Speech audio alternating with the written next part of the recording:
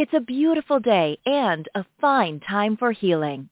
Podcast host Randy Fine, a narcissistic abuse expert and the author of the groundbreaking book Close Encounters of the Worst Kind and the captivating memoir Cliff Edge Road, invites you into her sanctuary, a place where your physical, emotional, and spiritual well-being are all that matter. So put your feet up, relax, and enjoy today's show. And now, here's Randy. Good morning. Thank you for tuning in to listen to A Fine Time for Healing. I am your show host, Randy Fine. So, do you ever feel trapped by experiencing challenging feelings over and over again, sometimes without realizing it? Or do you find yourself thinking, why is this happening to me again? Or why do I always feel this way? You are not alone. In today's special guest, Dr. Radhule Weininger's book, Heart Medicine, How to Stop Painful Patterns and Find Peace and Freedom at Last, she shows how to identify your emotional and behavioral patterns through the lens of loving awareness, without self-judgment or blame, learning to hold yourself as you would a dear friend, with space and grace, drawing on decades of experience as a therapist and meditation teacher. Radhule Weininger, MD, PhD, helps readers understand the trauma behind their patterns and then offers 12 simple steps to work toward healing through guided practices. Today, we're going to be talking about her book, Heart Medicine, and I am excited to bring her to you, and we're going to get started. Good morning, Radhule. Oh, I got to unmute you. Sorry. Okay, there we go. Sorry about that. Okay, good morning. How are you? Thank you. Good morning, Wendy. Good morning. It's a lot earlier for you than it is for me. So I think it's best to start by giving a background of what your personal traumatic history is from, early childhood on, so that others can relate to this experience. Would you share that with us? Sure. I like to. Well, I was born in post-war Germany, and, many of you probably know this word post-transgenerational trauma, where trauma is on in the family. So my grandfather was a history teacher and was prosecuted by the Nazis. And then my mother was a medical student, medic on the East Front, and a very young girl. And so I was born in 1957, but I was born out of wedlock in this refugee Catholic family. And so my mother, a young doctor, then hid me in an orphanage for 2 years to kind of hide me from her family, and then she pretended I was adopted. And wow. So many of my relatives actually never found out that I'm blood related to them. And so they were kind of awkward with me. It's like I think came from, and I think as a child that just puts you off balance. It actually put me off balance.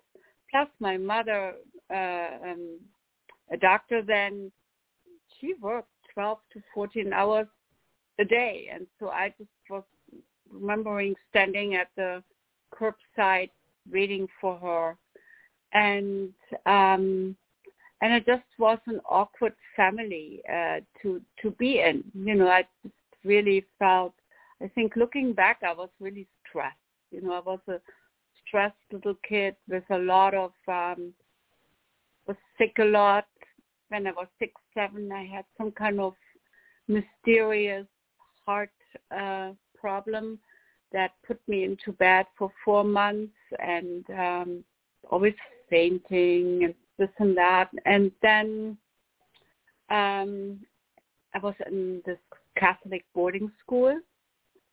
And actually my mother had then a boyfriend who was quite a narcissist. So I got a little bit of taste of that narcissistic person in your house that you kind of are walking on eggshells around. And then I got into this boarding school when I was 11 for 4 years, this Catholic nuns. And they were, I would say they were grumpy. They were grumpy, unhappy people. And they didn't really give us any freedom or much running around. And when I got out of there as a teenager, I was, a bit of a unhappy teenager, you might say, but also rebellious. I really rebelled, and I had good girlfriends, and then actually some nice boyfriends who I would say their families saved me. And but I just remember really questioning everything about, let's say, being a post-war German, what happened in the war, and the whole German, what would I say, Wirtschaftswunder. This is the economic miracle, the upturn in the maybe late 60s, 70s. I just thought, what are we doing here? We ought to look at ourselves. So I became like a really, you might say, existentially inclined teenager. And I was a big reader. And then I went really, because of a lot of family pressure, to medical school. But honestly, I hated science. And I really did. But I did. But it was really hard, and I got sick in the middle. And that's when I went, after 2 big car accidents. I went, and 2 months in the hospital. I went with my boyfriend to Sri Lanka. And I just found their Buddhist meditation. And I dragged my boyfriend into a monastery. And I just really, it was 1980, I really felt for it. It was just the right thing for me to find some relief from the pain I felt. And, I just felt my ego, and an ego can be big or it can be inflated in pain too. It was definitely a burden. And so getting a little bit of relief and seeing that a little bit more in relative terms was really helpful. Around the same time, I started therapy after that, these car accidents, because I had a hard time driving after that. So I started therapy with a wonderful therapist. And so since then, probably when I started meditating 42 years ago, but probably the first 25 years I did psychotherapy and meditation side by side. And I have to say it was like a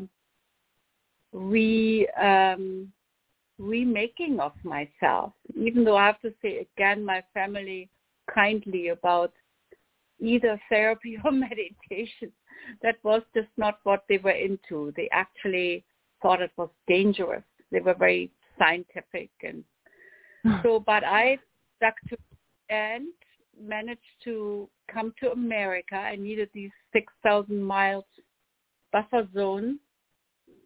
And then I went back to school and got my PhD in clinical psychology. And I just really love my job as a clinical psychologist. And I also teach a lot of meditation. I started a non-profit, and I talked to a local retreat house here, and when that was destroyed in a mudslide, started this nonprofit, and so now teaching mindfulness in schools, public schools, and we are giving a whole array of free meditation classes that you can find at Mindful Heart Programs or on my website, Radhule Weininger, PhD.com. And they're free. Anybody can join anytime. We try to make it very easy. And so I find in this time of COVID, and almost war now, I would say, I think what happens that sometimes I call them LURPs, our long-standing, recurrent, painful patterns get triggered by what's happening in the outside world. And I know you had big things happening over there in Florida. Yes. Buildings crashing down. Yes, we had a lot going on here. Can you elaborate a little more on LURPS or LRPPS? So it's long-standing, recurrent, painful patterns of hurt. And can you talk about why they're so crippling for us? I wanted to say that that word came about in a discussion with my mentor of 20 years, Jack Kornfield. You might know him. Sure. He's a meditation teacher. And so he's broadly we talked about complexities. I think Freudians and Jungians call those kinds of things complexities. And he said, find a new word. And so I said, long-standing, recurrent, painful patterns. And he said, that's too long. And then I said, how? Because it feels like you get lurped, you get slimed, it's onomatopoeia, it feels as it sounds. And then my Shambhala editors really liked it. But there are these long-standing wounds, these patterns of hurt that are in our psyches, in our bodies. They are these knots, and they have a physical component.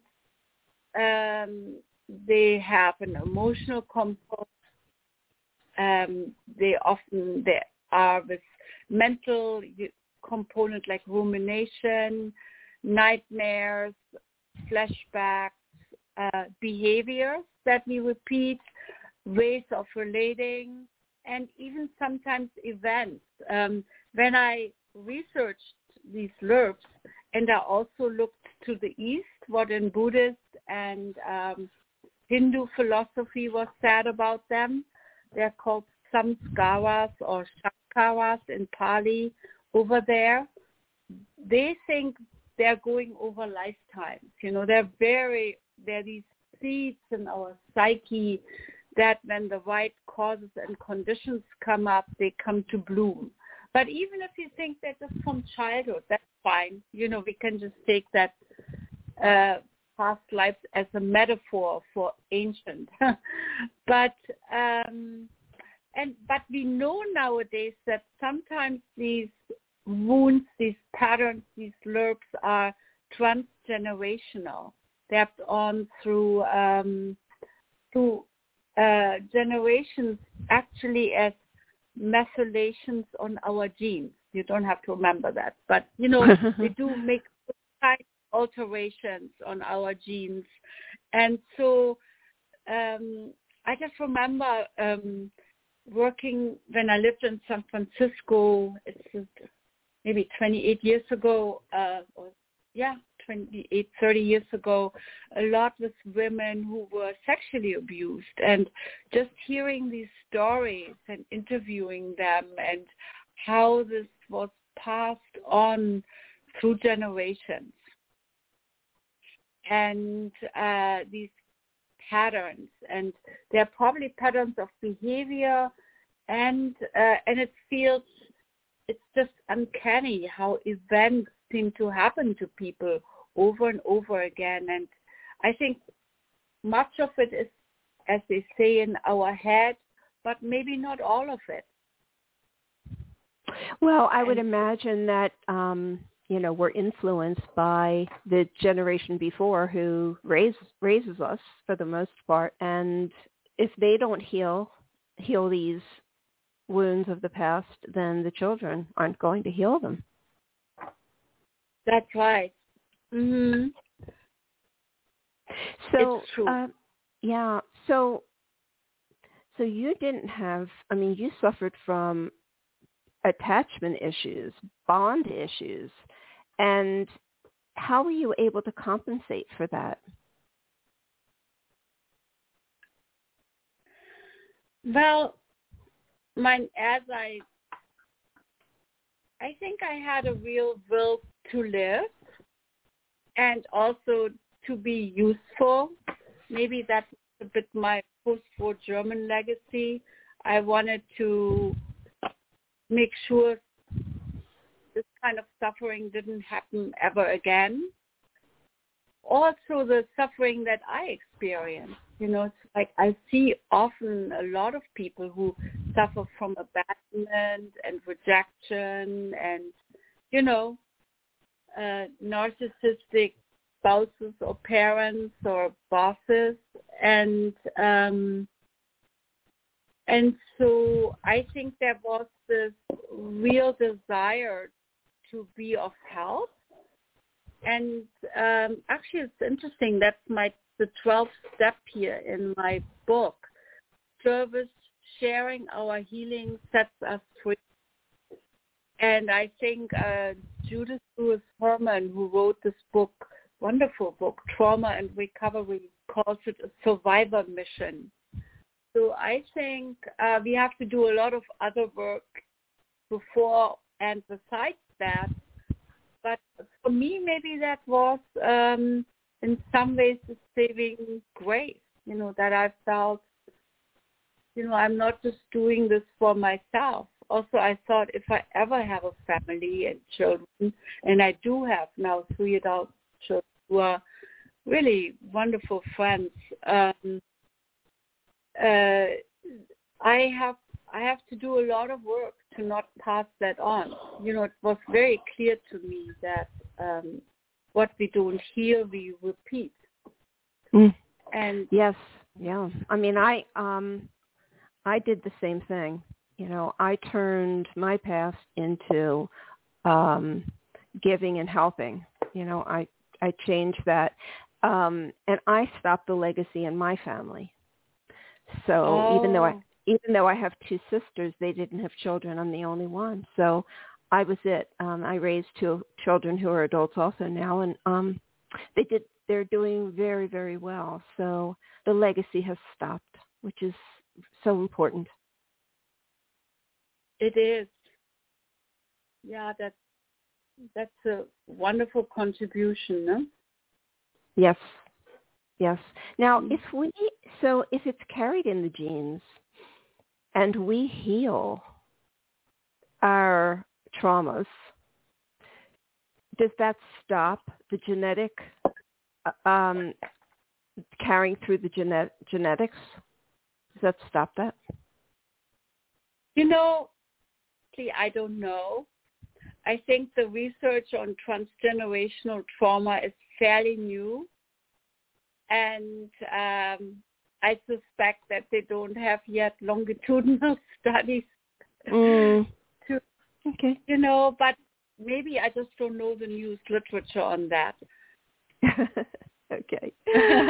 That's fine. Absolutely fine. You say that psychologists have established that certain attachment patterns follow various types of early experiences. The first 3 years in a child's life are crucially important in this regard. A disruption caused by a separation between mother and child, neglect or abuse, or an inability of a caregiver to bond with their child is traumatic and can cause children who have experienced these traumas to have painful difficulties in their relationships later in life. This is so very true. What is it about the first 3 years of a child's life that makes the child so vulnerable to this kind of wounding? Well, little children are incredibly vulnerable.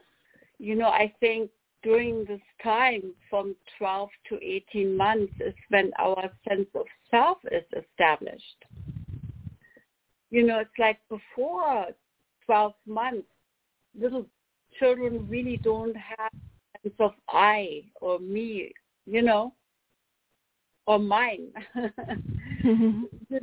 So when we often think we are born with this sense of self and we are clinging for dear life to it, but it's actually something that is slowly constructed during the first few years of life. And I think this sense of self is very influenced by whether we are cherished or not, or whether we are neglected. And I have to say, though, before it was Freud who talked, then it was Jung who talked, and then there were many others, and now it's attachment theory, which is the newest thing. And I think we have to see that this research isn't everything. In 50 years, we will find out something else.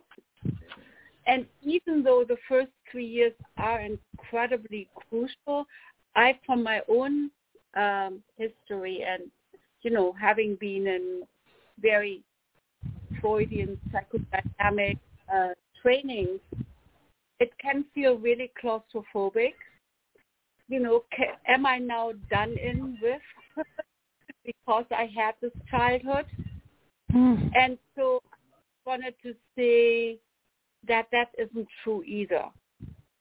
Find a measure of freedom. And the Dalai Lama was once asked, do you believe in nature or nurture? I think he was asked by the psychiatrist Howard Cutler.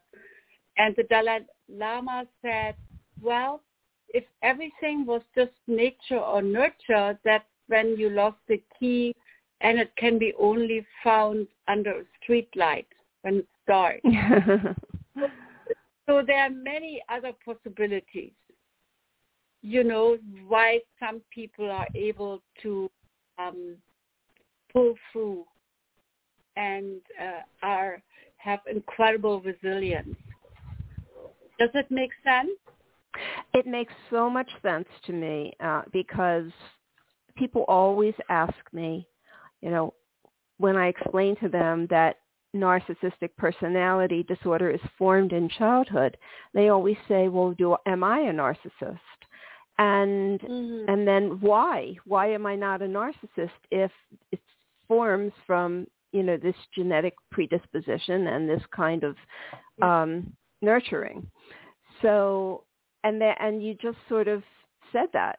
There's come into this world with some kind of instinct or survival or strong determination that is not formed, I don't think, in childhood. I think it's just a part of who we are. Yeah, and maybe we come with different, as they say that in Buddhist psychology, causes and conditions. And I think sometimes it's interesting, because I started meditating and going to therapy around the same time, 1980, and maybe therapy 79, but anyhow, around the same time. And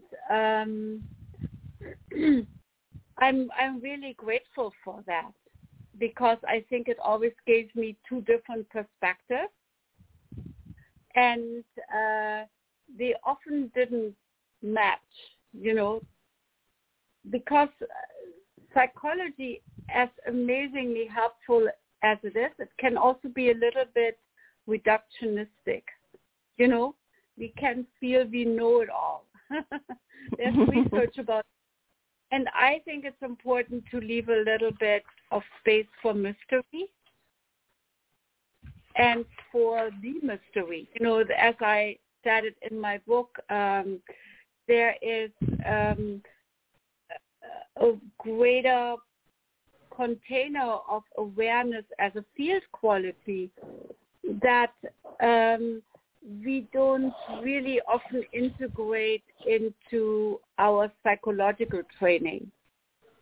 You know, we are trained usually, we have to keep this really apart. Even though not now anymore. I think mindfulness is quite a accepted modality now. But, you know, I just think there are different perspectives. Does that make sense? Yes, it makes a lot of sense. And what I know about cognitive behavioral therapy is that it does not help with the particular kind of trauma I work with, because it does not allow the person to identify as a victim with no responsibility in the situation. And so when people who have been abused this way go to a cognitive behavioral therapist, they end up getting worse because they feel very guilty about, they're made to feel guilty about what they're going through, especially if it's a family situation. But so there's different approaches, and sometimes you're right. And I have psychologists who come to me for their issues, and they tell me that what I do is they've never been trained to do. It's just not in the education. So there is a lot to be learned. Yeah. I never gravitated to cognitive behavioral therapy. I was basically psychodynamically and Gestalt, and I love working with. I actually love Jungian psychology, a great, and what I learned from Buddhist psychology, and so it's coming all together. And yes, it is important that we can have true empathy for ourselves, that we don't blame the victim.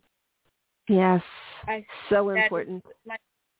You talked about that, and there's definitely a time, and actually I think Buddhist philosophy sometimes doesn't do that well there either, to just really allow for that therapeutic relationship where, the person who has been wounded can just really feel safe and express what they feel on this very deep level and learn to feel some self-warmth, self-kindness, self-empathy, self-passion, because so often the people who brought us up were not very kind.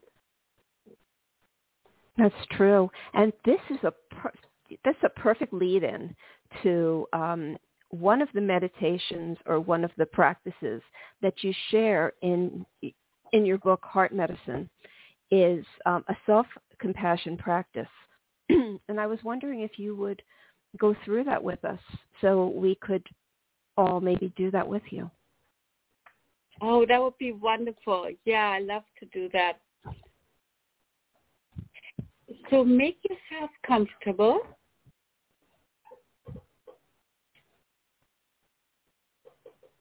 In your chair or lying down, however you like to be comfortable.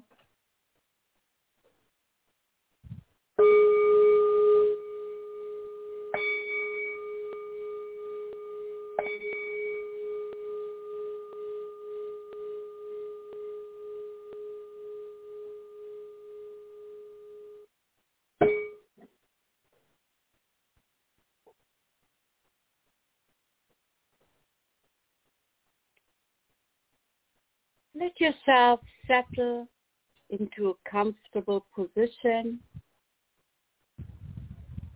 Let yourself settle into your body.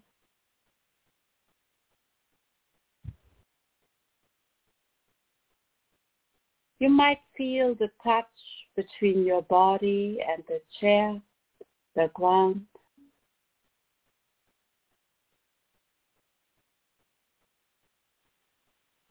And feel your body as a whole, supported by the ground beneath you.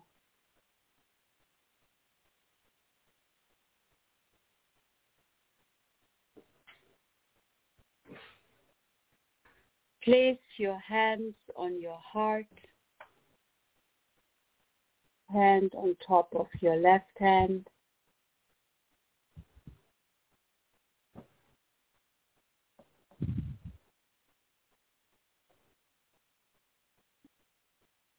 And remember a time when you felt resentment towards yourself. When you felt impatient, frustrated, blaming, unforgiving towards yourself.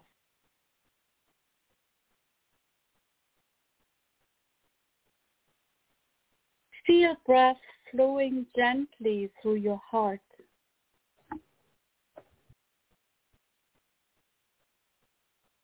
And flowing through very softly.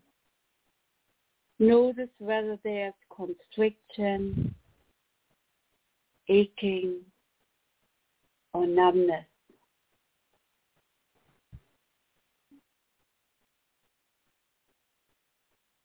Be aware whether you feel self-blame, self-rejection, or self-condemnation.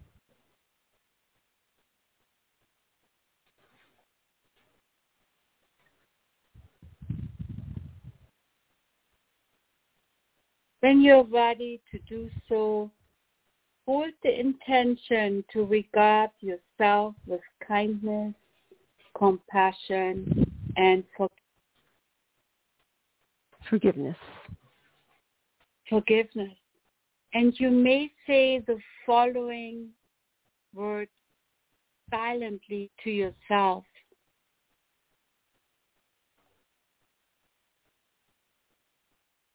May my heart be full of loving kindness.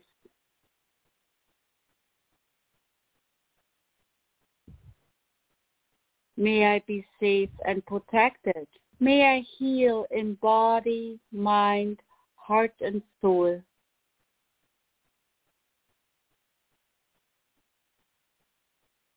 May I tend to myself during this trying time with loving care.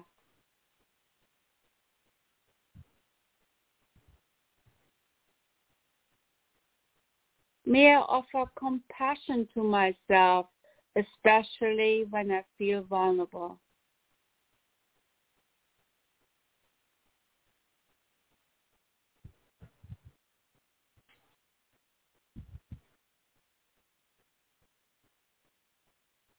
May I hold the fear and trepidation I may feel towards myself with tender care. May I regard myself and mistakes I made with warmth and understanding.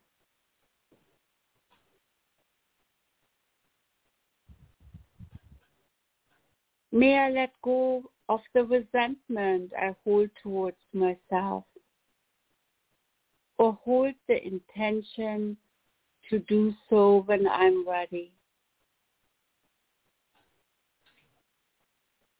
May I regard my shame and guilt and insecurity with gentleness and understanding.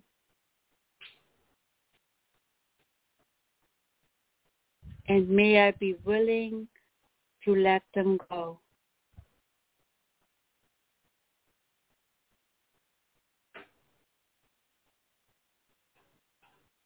May I treat myself as a dear friend with warmth, compassion, and forgiveness. Keep your hands on your heart while and feel the ground beneath you, and feel that the earth is breathing with you.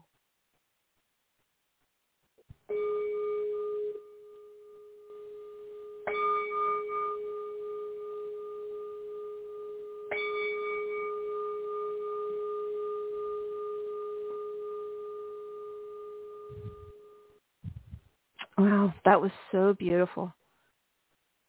That was so beautiful. So if you're listening and you really, really like that, you can either, listen to this show again and write it down. But it's all these wonderful meditations and things like, and what did you call this? You called it a practice, meditations and practices. Yes. Yeah. They're all in Radhule's book, Heart Medicine. So if you pick up a copy of that, you will have a lot of her practices and meditations. So, listen, can I add something to that? I would love for you to. I recorded all these practices professionally and, number by number. And on my website, RadhuleWeininger.phd.com or mindfulheartprograms.org, or they are on the Shambhala website. Okay. So you can listen to this in my voice, if you like, for free. Oh, that's wonderful. Oh, that's perfect. Okay. And okay. I'm just trying to see where I want to go with this. What is meta-awareness? Well, meta-awareness is being aware of the wide... M-E-T-A, awareness? M-A-T-A. Did we lose you? Yeah. So, can you hear me? Hello? Hello? Yeah, okay, we are connected. I don't know what happened.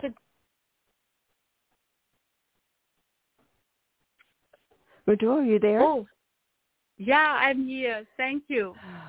Okay. Let's just So wait a minute. Radhule, do me a favor, and you can probably hear me. So hang up the phone and dial back in.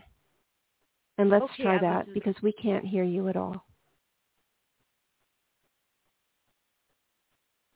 Okay. She heard me. This book is so wonderful. It's so sensitive and caring in regard to different ways to heal trauma. It is very gentle. Just as, okay, let's see. Let's see if she can. Okay. Radhule? Can you hear me now? Are you there? Yeah. Oh. Can you hear me? Hello. This has actually happened before on Blog Talk Radio, where all of a sudden I cannot hear my guest. Oh. Can you hear me now? Try one more time. Okay. I'm so sorry about that. I really am. We have so many more things to talk about. Radhule, I'm going to reschedule you to come back and talk with us because I don't know what's going on. It's a technical difficulty, and I have no way of fixing it. So I'm going to email you, and we can get together. We could find another time to do this, maybe another day this week, in fact, because I don't know how to fix this. So I'm going to end the show, and then we will redo it as soon as possible. So for those who are listening, please check my Blog Talk Radio calendar and see what's coming up. The show will be posted again as soon as we have it scheduled, and you'll be able to listen. Okay, Radhule, I'm so sorry that this happened. Wait 1 second. Can you hear me now? Okay. Hello. I'm going to say goodbye to you and my audience, my listeners, and may joy and serenity always be yours. Goodbye. We hope you enjoyed today's show. Visit randyfine.com.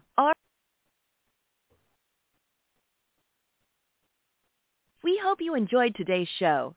Visit randyfine.com, RANDIFINE.com, and be sure to sign up to